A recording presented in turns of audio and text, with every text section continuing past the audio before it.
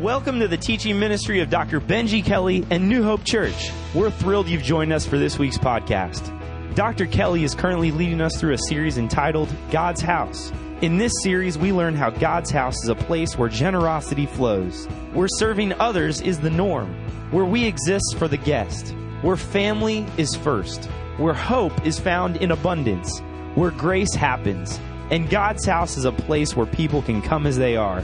May God bless you as you enjoy this week's message from our senior pastor, Dr. Benji Kelly. How we doing today, church?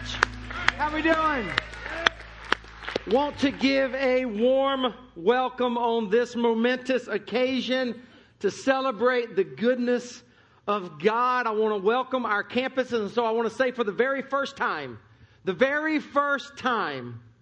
welcome New Hope, Columbia.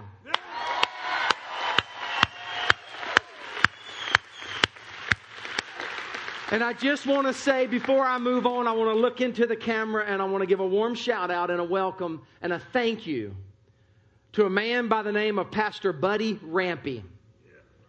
And I was sitting at a board of trustees meeting about a year ago today at a university in South Carolina called SWU, Southern Wesleyan University. I'm sitting there, and as God would have it, we sat right beside each other. And by the end of the day, Pastor Buddy Rampy basically looked at me and said, God's calling us to give you the keys of a brand new piece of land and building in Northeast Columbia for you to take it over and do something great for it. So would you give a shout out to Pastor Buddy Rampy?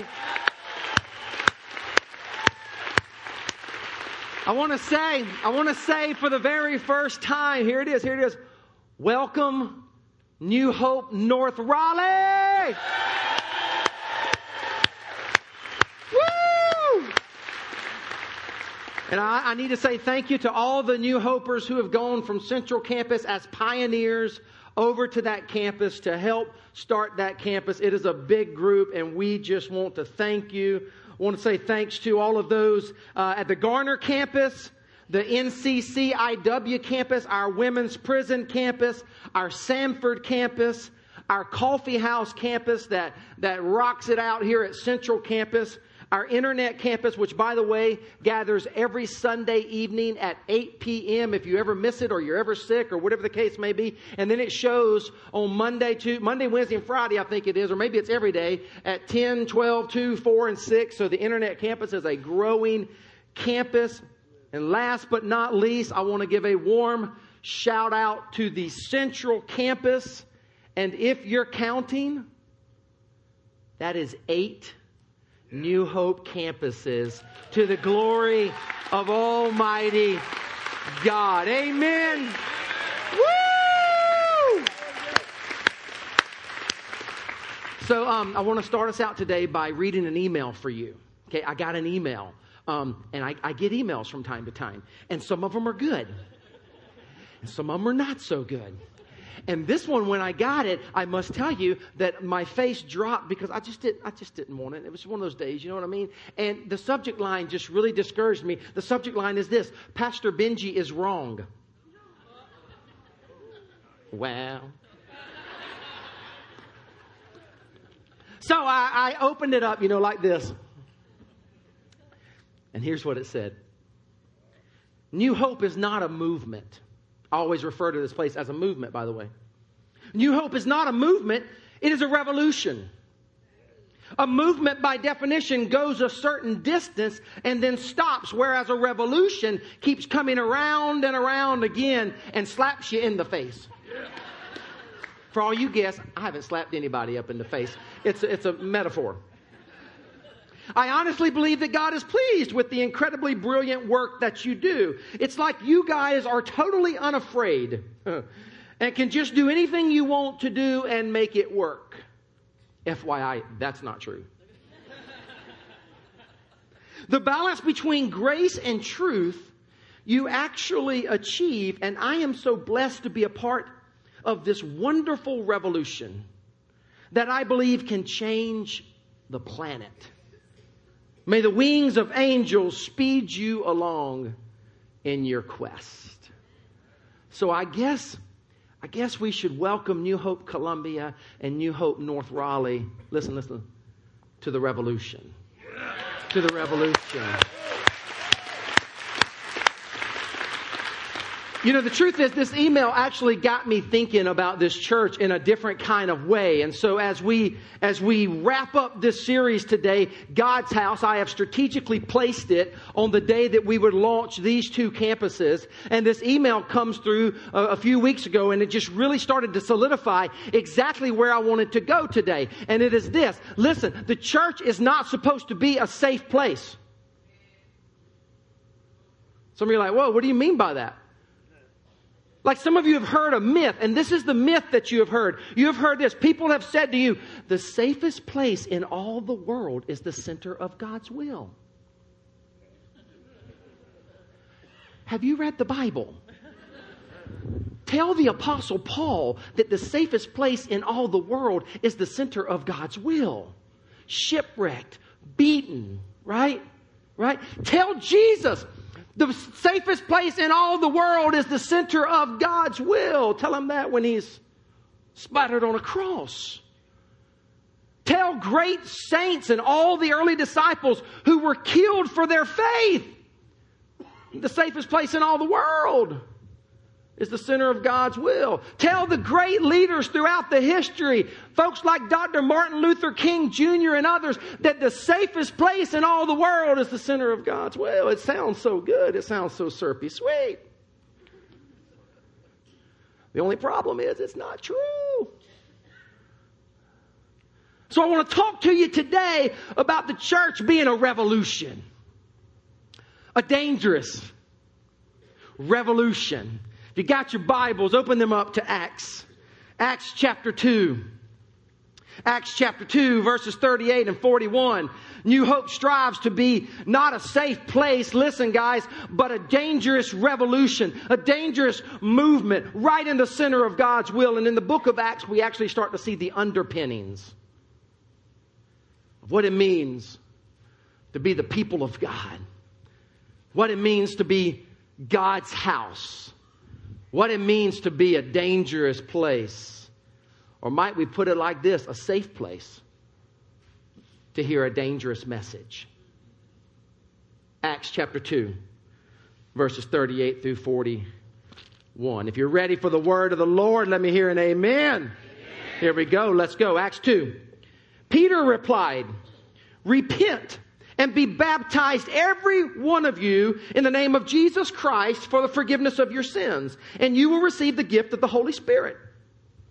The promise is for you and your children, and for all who are far off. For all whom the Lord our God will call. Verse 40. With many other words, he did what, church? He did what? He warned them and he pleaded with them, save yourselves from this corrupt generation. Those who accepted his message were baptized, and about 3,000 were added to their number that day. 3,000. Peter preached 3 minutes, and 3,000 people got saved. We're lucky today in the church if you preach 30 minutes and 3 people get saved. It was a crazy, radical revolution that actually started to change the world. I love this text because Peter gets up and with great boldness proclaims the gospel, and the church, the first century church, literally started to turn the world upside down, or should I say right side up. You say, well, why do you say it was a dangerous place? Here's why. Listen, when they prayed, things happened. When they prayed for healings, people got healed. When they prayed, lives were saved. The poor were blessed. They were so dangerous that the Roman government decided it needed to extinguish out this radical group of Christ followers, so they started killing Christians. That's how dangerous they were. Now come on now, if you ask me, if you fast forward 2,000 years and look at the church today, there's a little disconnect. Am I wrong? If you look at the church today, if you ask me again, I believe the church has grown docile. The church has grown civilized. The church has grown tame. The Old Testament refers to the Lion of Judah. If you ask me, I think the church today has kind of declawed the Lion of Judah and turned her into a little kitty cat. And y'all know how I feel about kitty cats. Right. Listen, New Hope, we're not called to be a safe church. We are called to be a dangerous movement, a revolution, if you will. And as we launch these 2 campuses and God continues to pour out His favor and His anointing and His blessing on us, it is imperative that we remind ourselves, listen, this is a dangerous thing that we're doing. And it will get crazy. And some of you shy away from that, and others of you are like me. You're like, bring it on.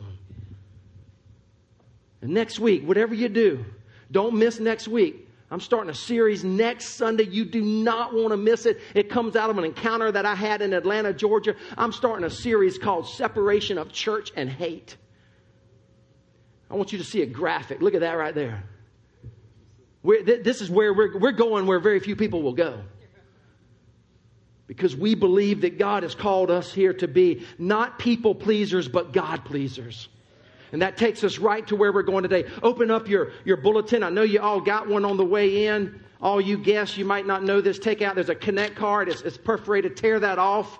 Grab that pen in front of you. Open up your Bibles, your electronic Bibles, or your old school Bibles. It's all the Word of the Lord. Grab you a pen. And let's go get this today. Amen? God's house. I want to talk to you today about things that God's house needs to embrace. God's house embraces, here we go, this is going to stretch some of you, an uncivilized approach. Right in the word uncivilized. God's house embraces an uncivilized approach. For those of you who pride yourself on being civilized, this is going to stretch you. But let me not stretch you. Let me let the word of the Lord stretch you. Amen? Matthew 3, 1 through 6. Look at what the Bible says. In those days, John the Baptist came, preaching in the wilderness of Judea and saying, repent, for the kingdom of heaven has come near. This is he who was spoken of through the prophet Isaiah. A voice of one calling in the wilderness, prepare the way for the Lord. Make straight paths for Him. Verse 4. John's clothes were made of, what is it? He didn't get that from Buckle. John's clothes were made of camel's hair, and he had a leather belt around his waist. His food was locusts. Now that's just disgusting. Come on now. Eating on a bunch of bugs. Locusts and wild honey. People went out to him from Jerusalem and all Judea and the whole region of the Jordan. Confessing their sins, they were what? Baptized by him in the Jordan River. John the Baptist, who Jesus said no one has ever walked planet Earth greater than John the Baptist in human terms.